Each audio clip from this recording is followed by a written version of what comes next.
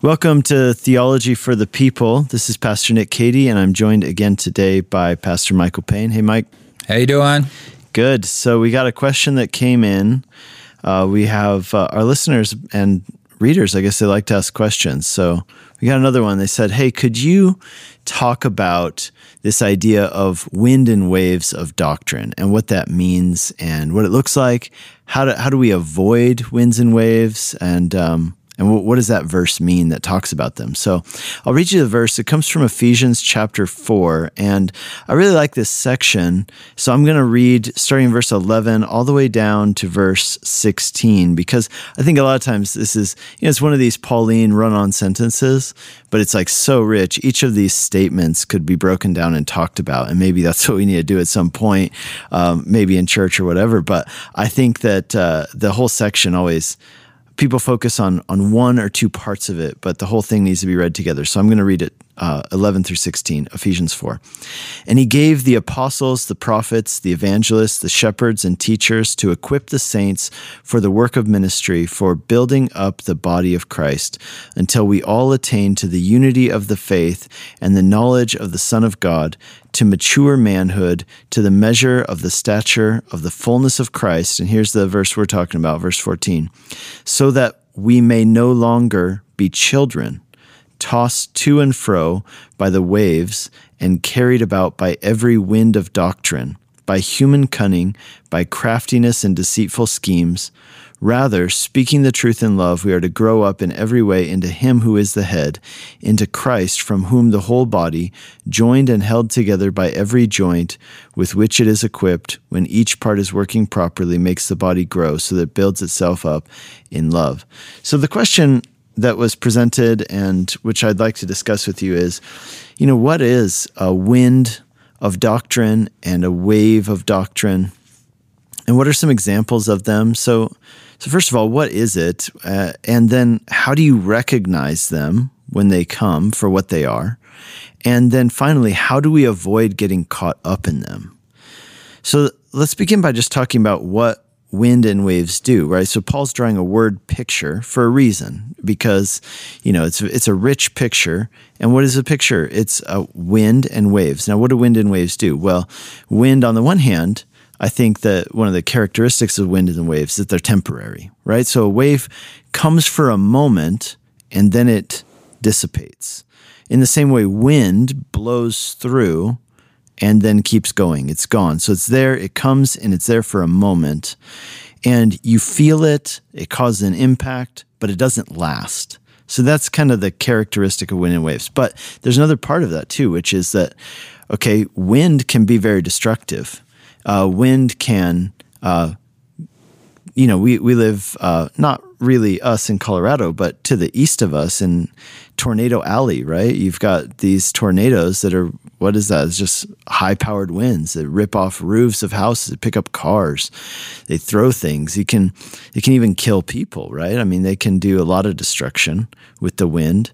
Another thing that waves can do is, like, on the one hand, if you're just wading out into the ocean, you can get these waves and they kind of lift you up and then put you back down, and it's not a big deal. It's just kind of a blip. But then there can also be tsunamis that, we had that one in Southeast Asia, right? Killed 200 and something thousand people. And we have, tsunamis that can cause a ton of destruction. And so on the one hand, these are things that are temporary, but they make an impact. You feel them. They can also carry you away. Like with a wave, he talks about children. With waves, a wave can knock a child off its feet. There's a good picture for us. Disorient you, and it can drag you under. It can carry you away to a place where you never intended to go, and a place where maybe, that can be really harmful for you. So that's the idea of wind and waves and doctrine. So temporary, but they can also cause destruction. They move you. They can cause problems. And so I thought it'd be interesting for us to talk about what are some winds and waves of doctrine that have blown through the church at different times. Maybe we're thinking in more recent history, but I don't know if we're going to point any out. But I would just encourage our listeners, as we're talking about winds and waves of doctrines, think about things that are going on right now in the church that we might look back on in a few years' time, and we might think about them differently, than we do now. So let's talk about what are some winds and waves that have blown through the church at different times, and now we look at them and we say, okay, that was a temporary thing, and maybe it did cause an impact. So what do you think?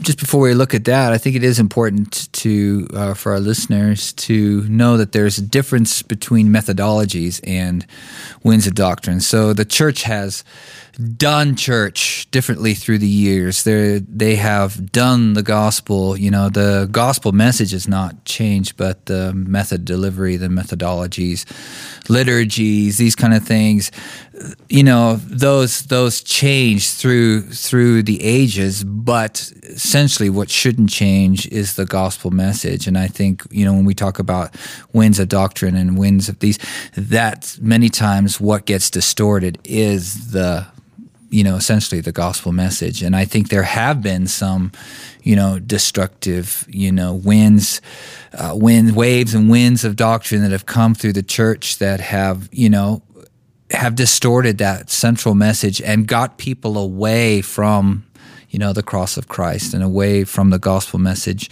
of grace alone, and those kind of things that we hold dear to. So, some examples, I don't know. I grew up in kind of when the whole, laughing in the Spirit, kind of barking in the Spirit kind of thing was big. You had the gold dust coming down. You had people with gold earrings. The gold fillings, not earrings. Yeah, a lot of people have gold earrings, but gold fillings. These kind of things that kind of were evidences, so to speak, of the movement of God within a church. And I'm not sure that I can point to a lot of that it had really necessarily a good effect. In as Paul says there in that scripture, making mature Christians, bringing us to the fullness of Christ. In many ways, it was it's childish in some, like pointing towards these things that are the move of the Spirit and getting people away from the essentials of the gospel. Those are kind of things that and some of that stuff's still happening today in a lot of a lot of church circles. This kind of stuff where it's people desire that tangible. They want to see the Spirit of God moving. So if that means that there's a ghost that appears in the sanctuary, or suddenly gold dust is coming from the ceiling, or suddenly somebody miraculously has gold fillings. My question is, if God can give you gold fillings, can't He just fix your teeth? Because I'd rather have my teeth fixed than have gold fillings, take the gold out and sell it, maybe. Put some duct tape on something as opposed to actually fixing it. Exactly. Like I just didn't see necessarily the purpose of all that kind of stuff. But those are some of the ones that come to my mind, Of course, we talk a little bit about, that the church went through this whole satanic kind of kick back in the days, and kind of probably kicked off by Charles Manson and his Helter Skelter kind of thing, and all the backward masking of records. If you play records backwards, they are going to have satanic messages. And I think, of course, a lot of these bands, they played into that, because they knew, they could get a lot more people listening to their music if they could be controversial. It's like free publicity. Easy, yeah, of course. Kiss was a famous band in the 70s, 80s. There was an acronym for Kids in Satan's Service, or those kind of things back in those days. And I don't know if that was necessarily a wind or a wave of doctrine, but it was this kind of demon behind every rock kind of thing, kind of putting people in fear that they could be taken away by Satan at any moment if they are listening to this kind of music, or they get caught listening to it or whatever. That was kind of the fear, kind of something that was a bit tangible, I think, especially when in the years I grew up in the 80s, and a lot of Christian bands that were were classified in that category of music, with kind of metal bands. They were very, very much sidelined by the church, and almost said to be satanic. Yeah, I remember a big one that went through was the whole Y2K scare. And I know that wasn't just unique to the church, but there was a way in which some parts of Christianity really latched onto it. They're really afraid. They have conferences. They sell kits for how to prepare. My favorite is when you're preparing for the end of the world by storing up canned food in your garage and guns so that you can shoot your neighbors when they get hungry, which it just didn't seem to be the way of Jesus to me. I don't know. Maybe I'm crazy, but it just seems to be mowing down your neighbors because they're hungry. Doesn't seem very following Jesus, he lays down his life, and we're laying down other people, laying out other people on our driveway because they want our rice. So yeah, and the Y2K thing, it seemed to be man, people really, whatever it is that people get really freaked out about, sometimes there can be a wind or a wave of doctrine that comes through. And I'm not sure if it's really doctrine, but it definitely is tangential, right? It takes people's attention away from the Lord and from having trust in the Lord. I mean, what you see is that you see in the New Testament a bunch of people who lived in a time which was really turbulent, where they were actually getting killed. And the message constantly was, Christ is victorious. In him you are a victor. Therefore you have nothing to be afraid of in death, in life or death. And the things, you are more than conquerors, which means that the worst things that could ever happen to you in life, in Christ, they're actually the best things that can happen to you. If you get persecuted, you're sharing in his sufferings. He's going to use that persecution to form you and to make your witness even stronger. If your life gets taken from you, then that actually brings you into the presence of God. So therefore, you have nothing to fear. The worst things that anyone can do to you are actually the best things that can happen to you. Therefore, don't live in fear.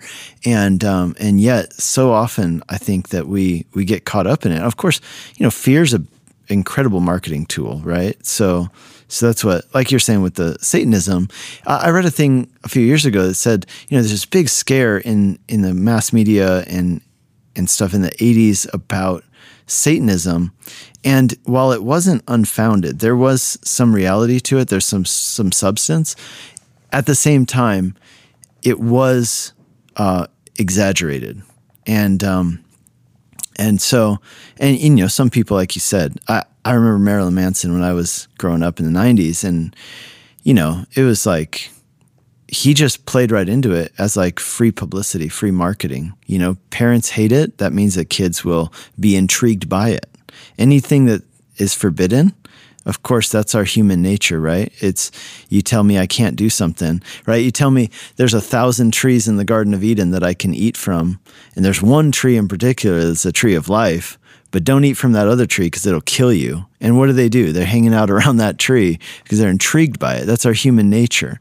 And so, yeah, I think it's pretty interesting. Another one, of course, you mentioned the Toronto Blessing and that whole thing back in the, what was that, early 90s? Must have been early 90s, yeah, because I was living in Luxembourg at the time, and I'd been leading worship at this little Bible study and attending this French, English. The guy preached in English and he preached in French in the same sermon. He would just start preaching in English, and then he'd switch to French, and then he'd switch to English. Wow. And I remember this lady telling me about what was going on. I mean, it was and she says, I used to be a Penty, in her British accent, a Pentecostal, until all this stuff started to, I'm I had no clue what was going on until I finally moved back, and I started to hear about this weirdness that was happening up in Toronto. Yeah, and so I mean, I never was privy to it. When I started walking with the Lord, it was kind of after that stuff was all done, but people were still talking about it, And so I found out about it. I saw some of it. It was still going on at that time, on TV. They had the televangelists in the 80s and 90s. And then they were always, you'd see some people barking in the Spirit, laughing in the Spirit.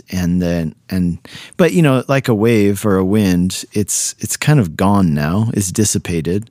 It's moved on. Now there are other things.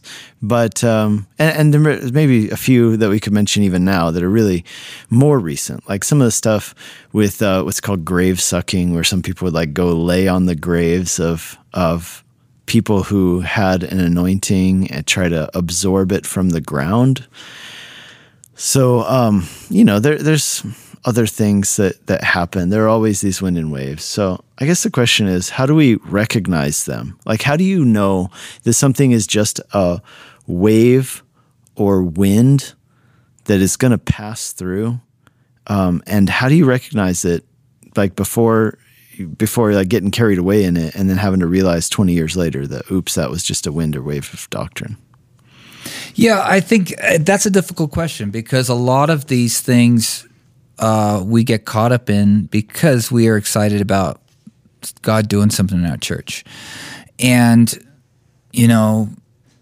but at some point, we have to ask questions. Where is this taking us? And is it bringing us, as you mentioned that passage, Paul says the fullness of Christ. Is this bringing us to the fullness of Christ? Not the fullness of our experience, but the fullness of Christ. Is it drawing us closer to Jesus? Is it making our witness stronger? Are we becoming more mature as Christians, or is this kind of something that's childlike? I think those are some of the questions that would be raised in my mind. I think many times because of things like the Toronto blessing and because of those kind of things, some churches like slam the door on anything that might be emotional, anything that might be out of the norm or outside of their liturgy or outside. So, anybody shows any kind of, excitement about anything, it's like, no, we don't do that. That's leading you astray from the things of the Lord, Reaction, pendulum swing. Oh, yeah. Just swinging back and forth, and Satan loves to keep us at one extreme or the other, cold, dead religion or complete, utter craziness. So almost like Paul talks about that in his letter to the Thessalonians in the 5th chapter, where he says, hey, don't despise prophecies. Why would he say that? Well, apparently some people did despise prophecies. What would cause them to despise prophecies? Well, then he says, test all things and hold fast to that which is good. In other words, some people had come in and maybe they had been manipulative with prophecies. Maybe they had, claimed things that turned out to not be true, or they were trying to, basically use the trump card of saying, God told me this, so therefore you have to do it, to back up or legitimize anything they wanted to say. And then people were burned by it, and then they said, oh, well, yeah, we don't do prophecies around here. And Paul's saying, hey, don't despise prophecy. Just test all things, man. Hold fast to that which is good. I think you make a good point there about the pendulum swing. We don't want to live in that place, Yeah, we don't want to be close to God is bigger than our thoughts, and God is still speaking today. He's still speaking directly to His church, and He does speak. As we believe that the gifts of the Spirit is still for today. God is still moving in those, so He can bring a word of knowledge. He can bring a word of prophecy if He so chooses to, and speak directly into people's lives. That way, we certainly never want to do that. But as you said, we're given tools for that. We're given ways to understand and know. We, test all things. If this is not bringing to maturity that the believer, not bringing us to the fullness of Christ, it's taking away, it's adding to the gospel, or those kind of things. It's taking our focus away, what's essential, doctrines in the scripture of Paul that has been laid out for us, in the New Testament, then we certainly need to question, is this something from the Lord, And I think with, over the especially this last decade, I think the rise of new apostles, the rise of these prophets that have, this is a destructive wave and destructive wind that has come into the church, because they have, by their own admission, brought new revelation from the Lord that is on par with or even supersedes Scripture. Well, what you were telling me about one guy the other day claimed that he has... he has John chapter 22. Wow. But he was taken up to heaven, and God gave him John chapter 22. He's the writer of the the translator of the Passion Bible. Right. And God gave him chapter 22, but he's not allowed to release it yet because we are not ready for it. But he has John chapter 22. Right. So these are like things that it's these things where you like laugh about this. It's like, it's laughable on the one hand, but on the other hand, it's terribly sad. Like you want to laugh, but you also can't help but like cry because you know that this is a wind, it's a wave, it's going to pass. It's just blowing through, but some people are going to get carried away by this and it's going to cause destruction. And that's unfortunate and it's sad. It's not, I don't even want to say unfortunate. I want to say it's something that we mourn over, but and we'll talk just in a second about how do we prevent that? Like, how do we notice it and before it's too late? I think another big one, that was more recent, like in the last, 10, 15 years was, people visiting heaven and coming back and writing a book about it. It seemed like everybody, could get a book contract about their book about the time they went to heaven, even though Paul went to heaven and he said, I saw things that are unspeakable and basically it would be wrong for me to speak about them. If I did, I wouldn't even have the words to describe it. So, and yet here we are writing books, right? So it seems to me that was another wind and wave, and it's kind of past. And yeah. Yeah, I think, a lot of this is FOMO, It's a word that's become part of our vernacular, and our fear of missing out. I think Christians are afraid they're missing out on something that the Lord wants to do, And that, I don't think in itself that's a bad desire. We want to see the Lord moving. We believe that God is moving.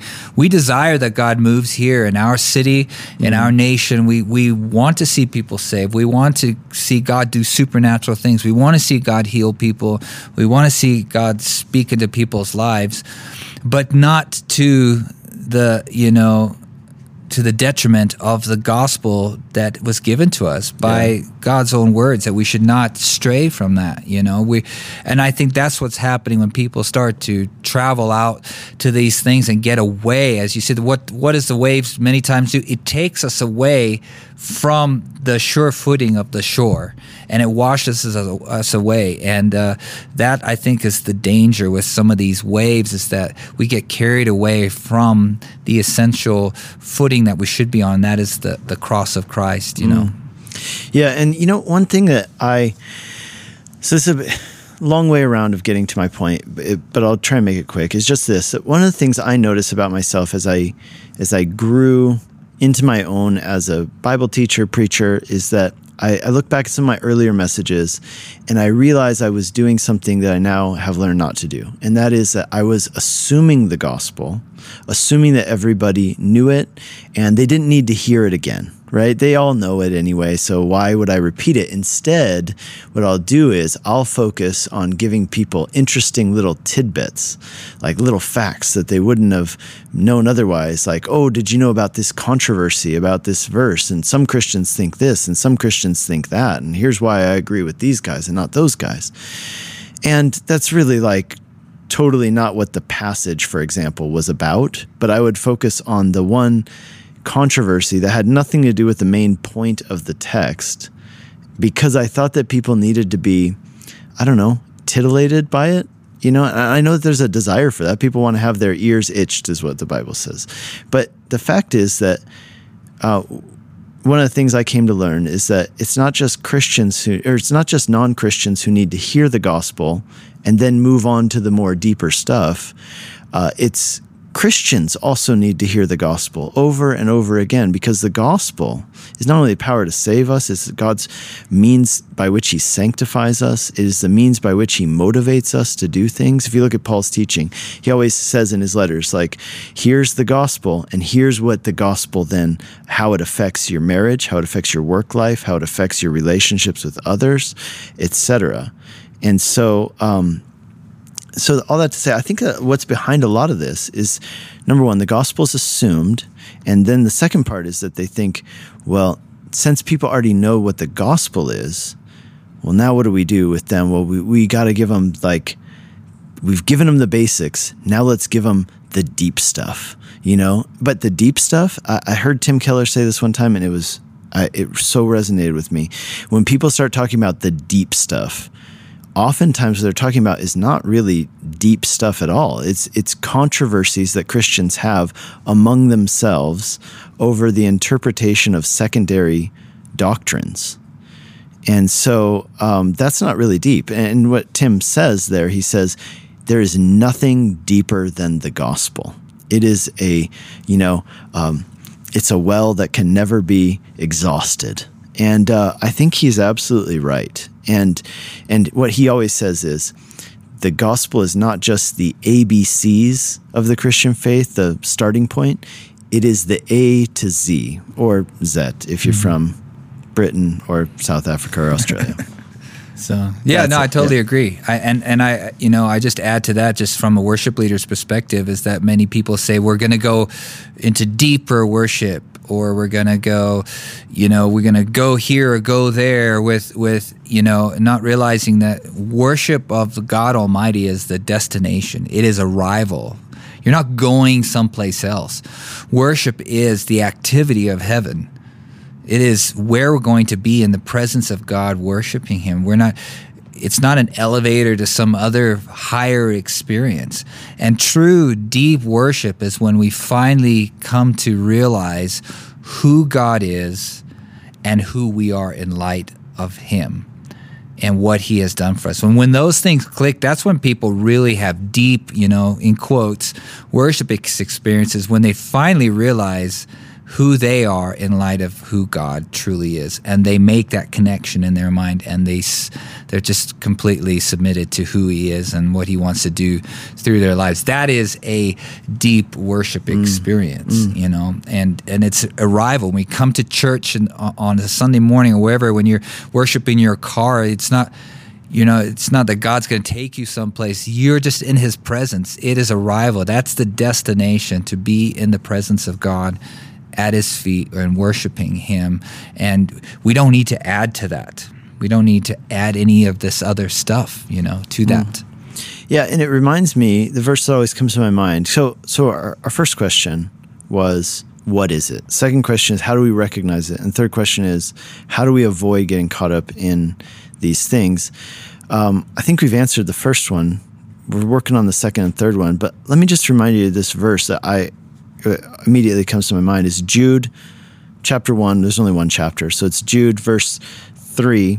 Paul says this, "Beloved, although I was very eager to write you about our common salvation, I found it necessary to write appealing to you to contend for the faith that was once for all delivered to the saints."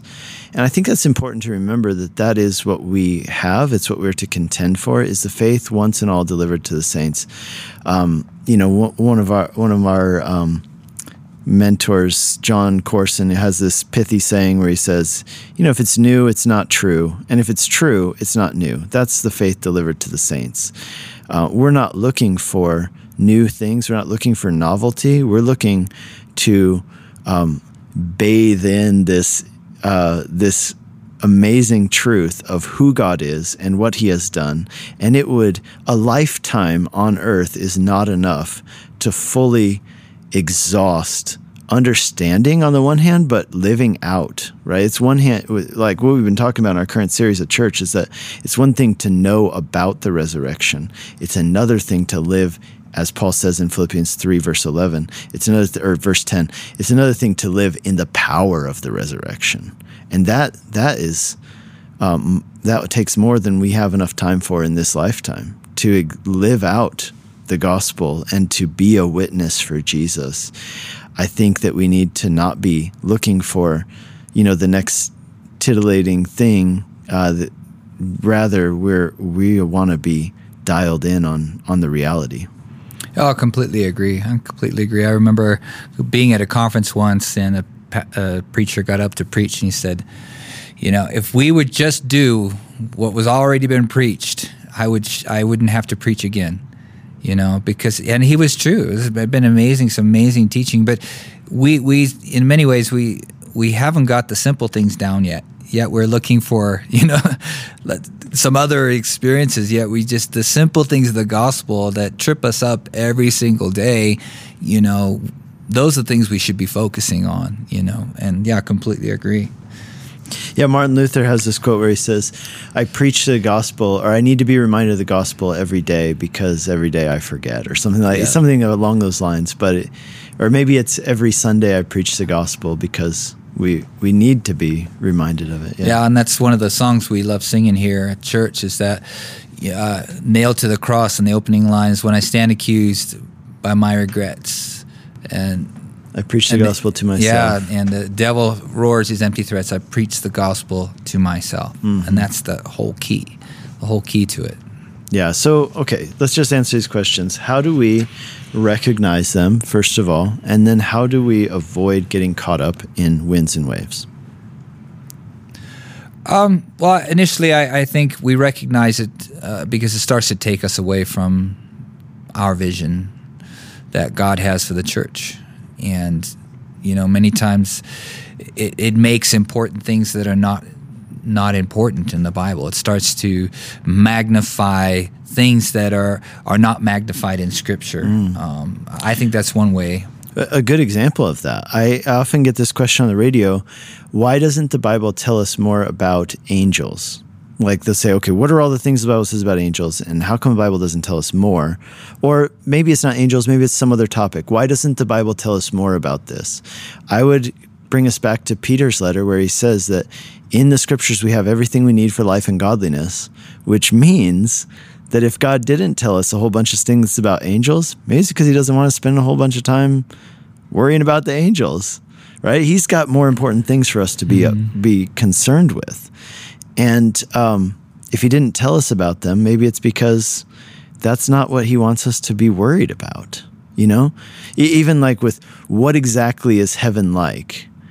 Well, it's going to be awesome. And when you get there, it'll be better than you ever thought. But God has, a purpose and a calling and things that he wants you to be focused on now. And I think that's a good point. Like, we want to have the emphases in us and in our hearts and minds that God has given us in his word. And if we're reflecting those, that's a good way to notice when something is so tangential, takes us away from what the Scripture's telling us. That's a good way to recognize it. Yeah, and what were Jesus' last words? He said, "Go out into all the world, baptizing them in my name."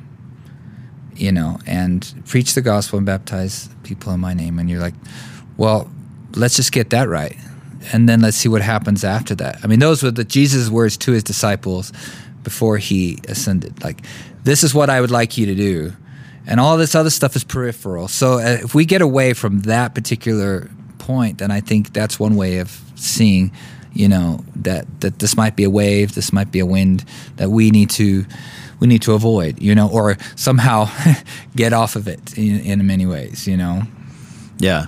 So, okay, how do we avoid getting caught up in them? I guess we've answered that. So, yeah. All right. Hey, well, thanks for listening today. Thanks, Mike, for joining the discussion. And join us next time. Hey, if you haven't done so yet, I'd love it if you go over to if you use the Apple Podcast app, give us a 5-star review, and also write in a written written review. So give us a 5-star rating and then write a written review. That helps boost us in the algorithm, helps people find this content, and hopefully we're answering some questions that are going to be helpful for people. And so we'd love it if you'd share this with people as things that we talk about come up in your conversations. And of course, you can always go to the written blog, which is nickcady.org, nickcady.org, and that is the Theology for the People blog, and you can subscribe to that, have it delivered to your inbox whenever anything new is posted. And we have different content on both sites, so I would encourage you to do both. And thanks for listening. God bless you all.